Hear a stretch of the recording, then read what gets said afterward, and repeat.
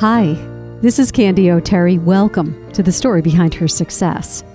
In the spotlight, a woman who has spent her entire career in just about every aspect of media, as a print and a broadcast journalist, as a media relations pro, and also as a college professor. She grew up in Oklahoma in segregation. She loved to write and wanted to be a journalist, but there just weren't many people of color, male or female, for her to look up to. But as you will hear in this interview, she put her head down, she persevered, and she succeeded. Her name is Carmen Fields, and this is her story. Carmen, welcome to the show. Let's begin with this. What made you want to be a journalist? The simple answer is sibling rivalry.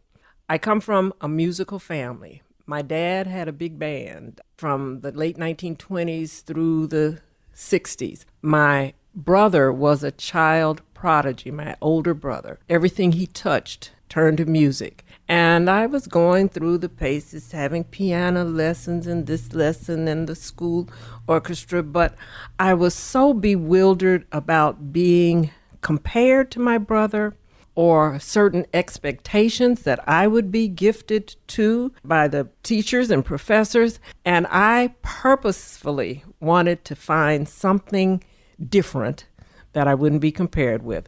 I was good in English and writing, and I took it from there. But an English teacher had a unit on journalism in the 7th grade, and I loved it. And we could write for the school paper. We could write and send our articles to the local weekly black newspaper and see the byline. And it was no turning back from there. How did it feel the first time you ever had something published that you wrote? Amazing, proud, the cats meow. Imagine that. Yeah, I always love to ask that question only because I've interviewed so many authors and I always ask them, what's it like to hold that book in your hand? Or a singer, what's it like to hear that song on the radio? That's where that came from. Where did you go to school? Tell us a little bit about that. I'm a native of Tulsa, Oklahoma, which has been a little bit in the news recently. I was born there, grew up there, went through high school in what was segregated schools in that time, Ralph J. Bunch Elementary School, Marian Anderson Junior High School, Booker T. Washington High School. Although segregation is frowned upon now, I think we had the best of all worlds because it was like a cocoon, and everything that we needed was right there in our community, whether it was at grocery stores, pharmacists, doctors, restaurants, cafes.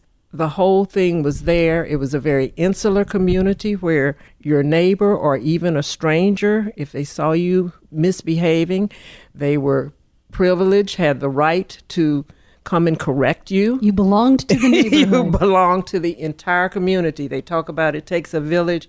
Well, that village was there in Tulsa, Oklahoma, believe it or not. Walk me through what it was like to be part of your family. What was the vibe like in your house? What was the message for you and your siblings? One of hard work, one of responsibility. My mother was a teacher. My father, as I mentioned, was a big band leader, and he traveled a lot. And I had chores and was expected on Saturday morning when you got up, ironing, laundry, hang the clothes on the clothesline, sweep the front porch and patio, clean the bathroom. I could not get a ride to school in the morning with my mother if I hadn't made my bed. So your father was a big band leader. Tell me about that. A big band leader by the name of Ernie Fields. He had his orchestra. He traveled in a big bus that had Ernie Fields and his world-famous orchestra written on the side. He was a contemporary of Duke, Count, and those of that era.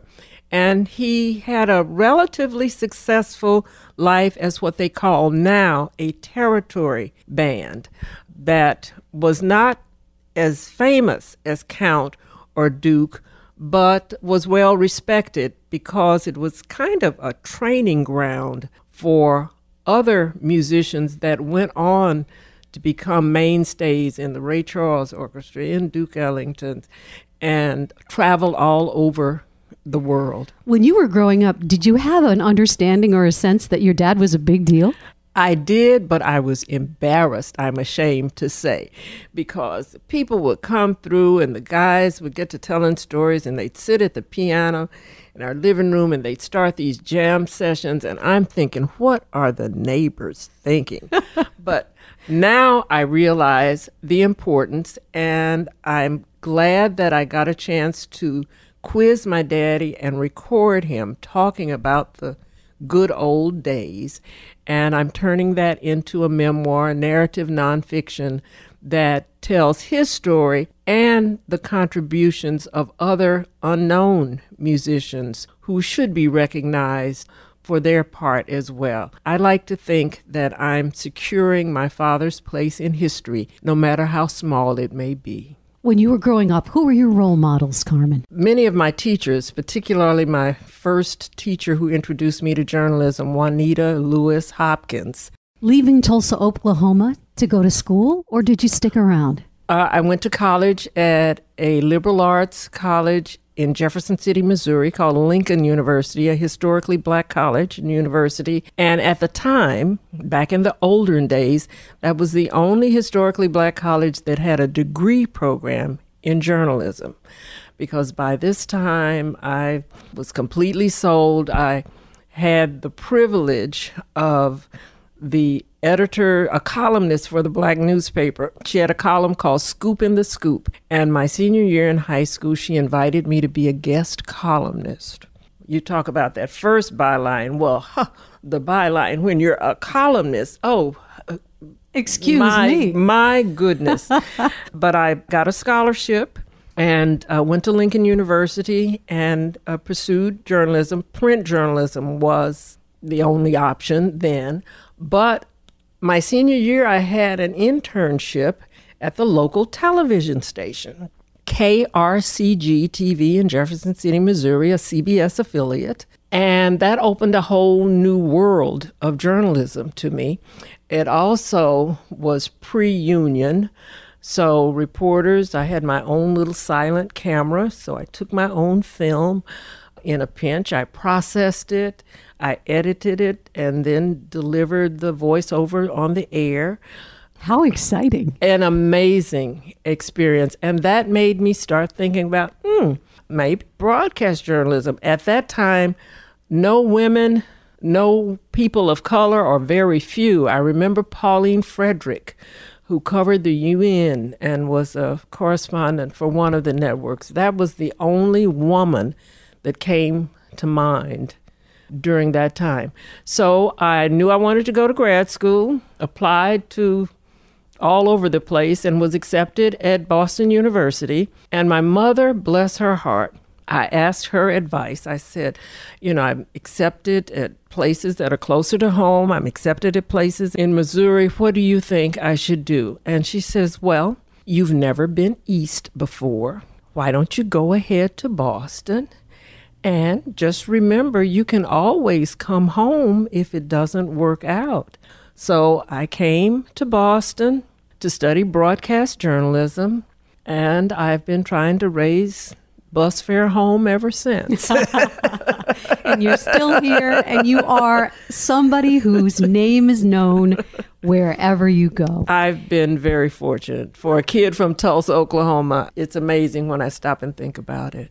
What can you share about your experience about coming of age in the United States as an African-American woman, growing up in segregation, and then coming to Boston? Walk us through what that was like. It was quite a learning experience. It was shocking at first for me in a couple of ways. Number one, Boston is not the friendliest place in the world. You don't typically walk down the street and nod to people and they nod back or acknowledge you.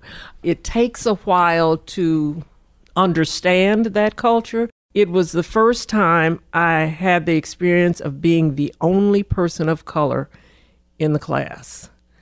And so it was very lonely. And that's when all of the doubts and questions about yourself come to bear, because I would remember for the first time in my life being afraid to ask a question. I didn't want the appearance of being ignorant, and I would turn a question over in my head 2 or 3 times, the sentence structure, and how will this, maybe I should put it this way. And by the time I figured it out, they'd moved on to something else in the conversation of the class. But that was a very lonely feeling. But thankfully, I sought out through my sorority, Alpha Kappa Alpha Sorority Incorporated. You may have heard of it. The vice president-elect is a member of our sisterhood. There was a chapter in Boston. I affiliated right away. And thankfully, the women, the mother figures, the grandmother figures, the aunties, the sisters, they helped me understand and be appreciated in this culture. I found a home. One of the very first jobs you had was as a press secretary to a district attorney here in Boston. Talk to us about that. The television news show that I was working for was canceled, and I had been an anchor and reporter for a number of years in broadcast and in print journalism. And the district attorney was Ralph Martin at the time, and he was a friend or a pal. And I remember getting a call from him at one point, and he said he was on a short list to be nominated by the governor to be the district attorney for Suffolk County, Boston, the largest in New England. And if he gets that, would I be interested? And I said, offhandedly, but of course, you know, we're friends, I respect you, and never dreaming that he would actually be appointed. And sure enough, he was appointed, and he called and said, you have right of first refusal. And so I said yes. And the principles of journalism that I grew up on came into play in writing the news releases, etc. But there's a whole different set of operatives. There's First Amendment rights to a fair trial that you have to keep in mind before your freedom of the press and what you say and how you shape the message. It was quite an exciting and unexpected learning experience. You also wrote for the Boston Globe on the city desk. Mm-hmm. Tell us about that. Oh, that was my first job out of grad school. And there's a baptism right there. It was all of the stereotypical journalists, the crusty old men with the cigars and the cigarettes and the off-color jokes and all. But God love them. For whatever reason, they took me under their wing and helped me learn and grow. Were there places in the city of Boston that you were afraid to go to? Yes, I was afraid to go to South Boston, like most people were. But, you know, on the other hand, when I think back at what street reporters go through today, I was on the streets before crack and methamphetamine and the proliferation of guns.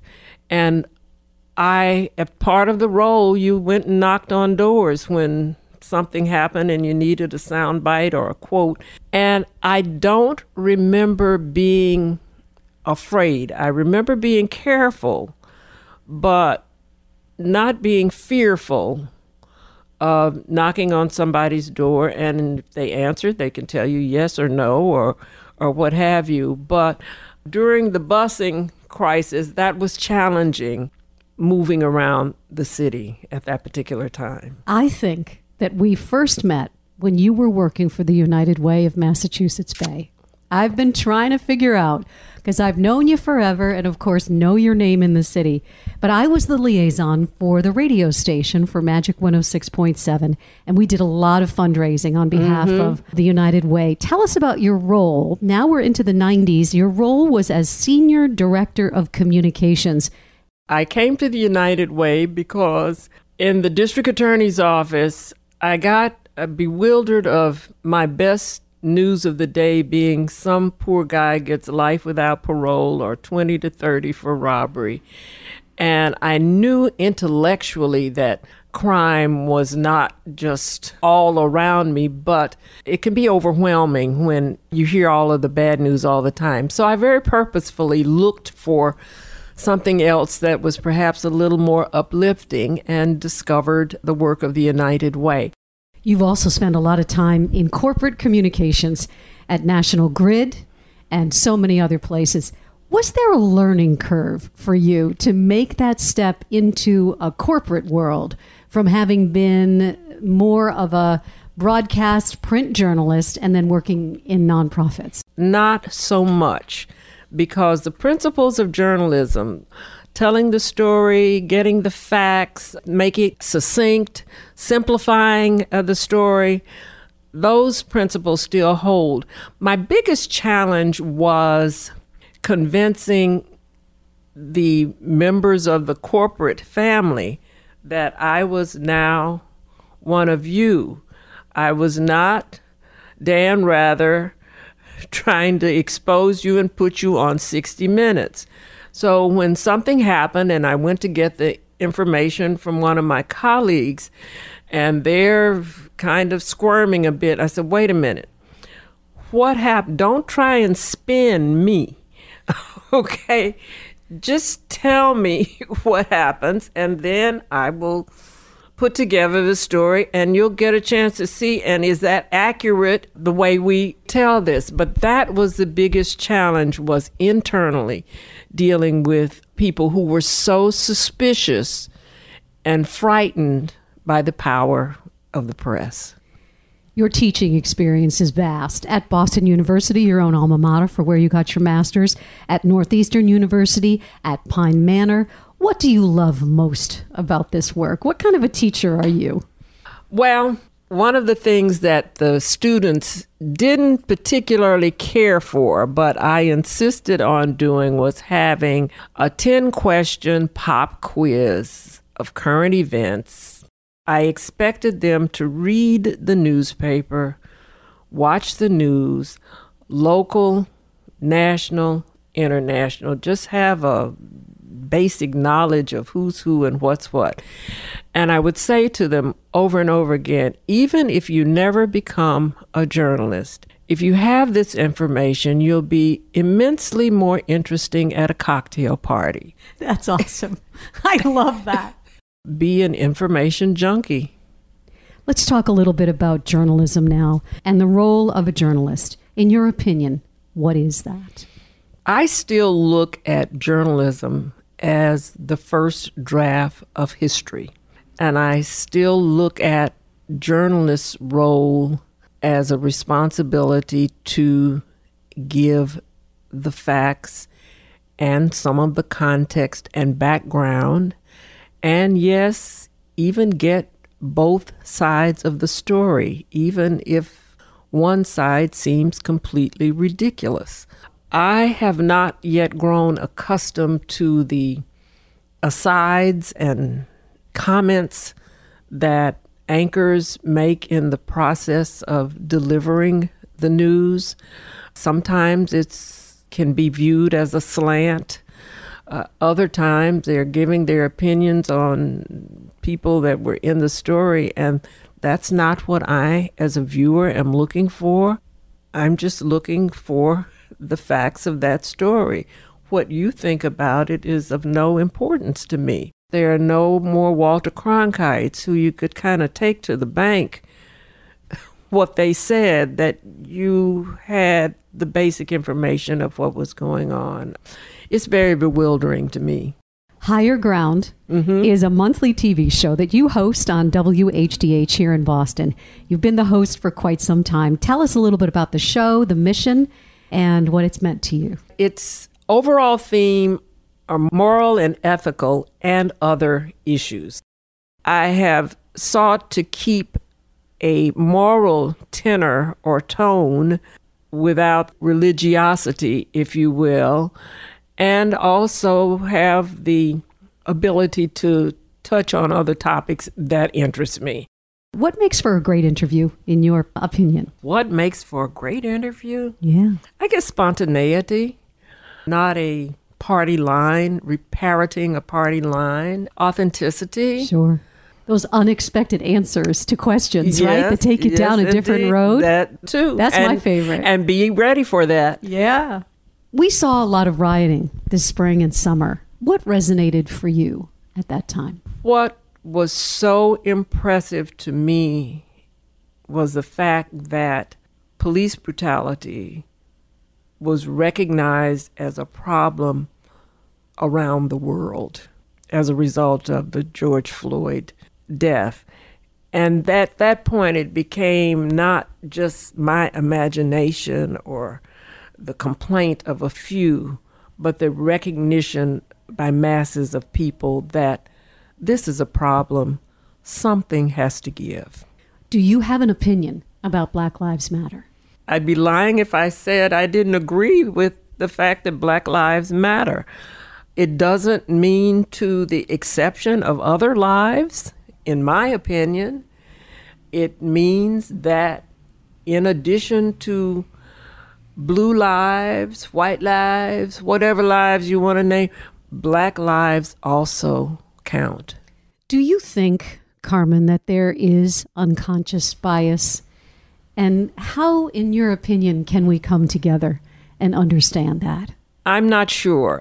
In terms of coming together, I think exposure is so important. It's just coming in contact with people who are different from you, and the willingness to step out of your comfort zone just a little bit. You're not talking to be best friends. I'm not looking for new best friends, okay? But I'd like to think we can sit down over a cup of coffee and share. When an obstacle is in your path, how do you get around it? Well, I'm reminded of this old DJ at Boston's WILD station, brother David A. Adams, who used to close his show with this song that had the lyrics, "Lord, you don't have to move my mountains. Just give me the strength to climb.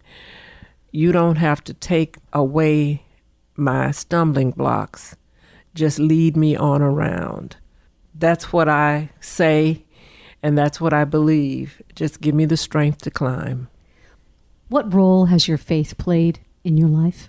I'm just a believer that I am blessed and protected, that prayers of my grandparents are holding me up now, and prayers of people whose names I don't even know are holding me up and are responsible for my success. What do you wish you knew when you first got started on your career path? I wish I knew that it's okay not to have the same job for 30 or 40 years.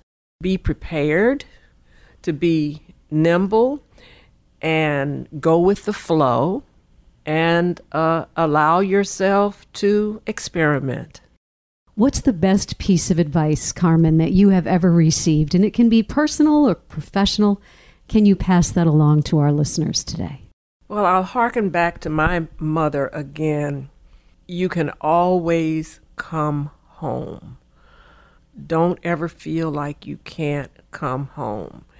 And regroup. Don't be ashamed to come home.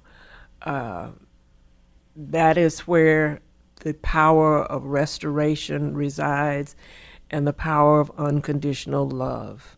Home.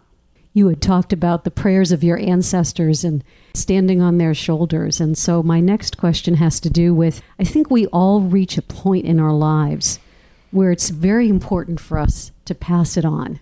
Does mentorship matter to you? What role has that played? But of course, because I'm where I am today because people took an interest in me, took an interest in my career, opened doors, told me people to call and check on. And whenever I get a call from a student or a young professional who's seeking guidance, seeking advice, I always make the time for them either in person or on the phone. And at the end of the conversation, I say to them, Now, when you get on up there in your jobs and doing what have you, and some little kid, you don't know who they are and who their mama is, you take time, just like I took time and we talked here, you be sure to do the same thing. Never get too big to turn around and give back. Final question, Carmen Fields. Thank you so much for being on the show today. What does success mean to you? A roof over my head, some food in the refrigerator and the freezer, and the love and companionship of people that I care about. Doesn't get much better than that, I don't think. Carmen, I want to say thank you so much for sharing your story today on the story behind her success. Thank you. Thank you, Candy. Words of wisdom from Carmen Fields, a trailblazer for Black women in broadcast media. If you know someone that I should interview, reach out anytime. Tell me about her. Candy@candyoterry.com. And thank you so much for listening to the story behind her success. What's your story?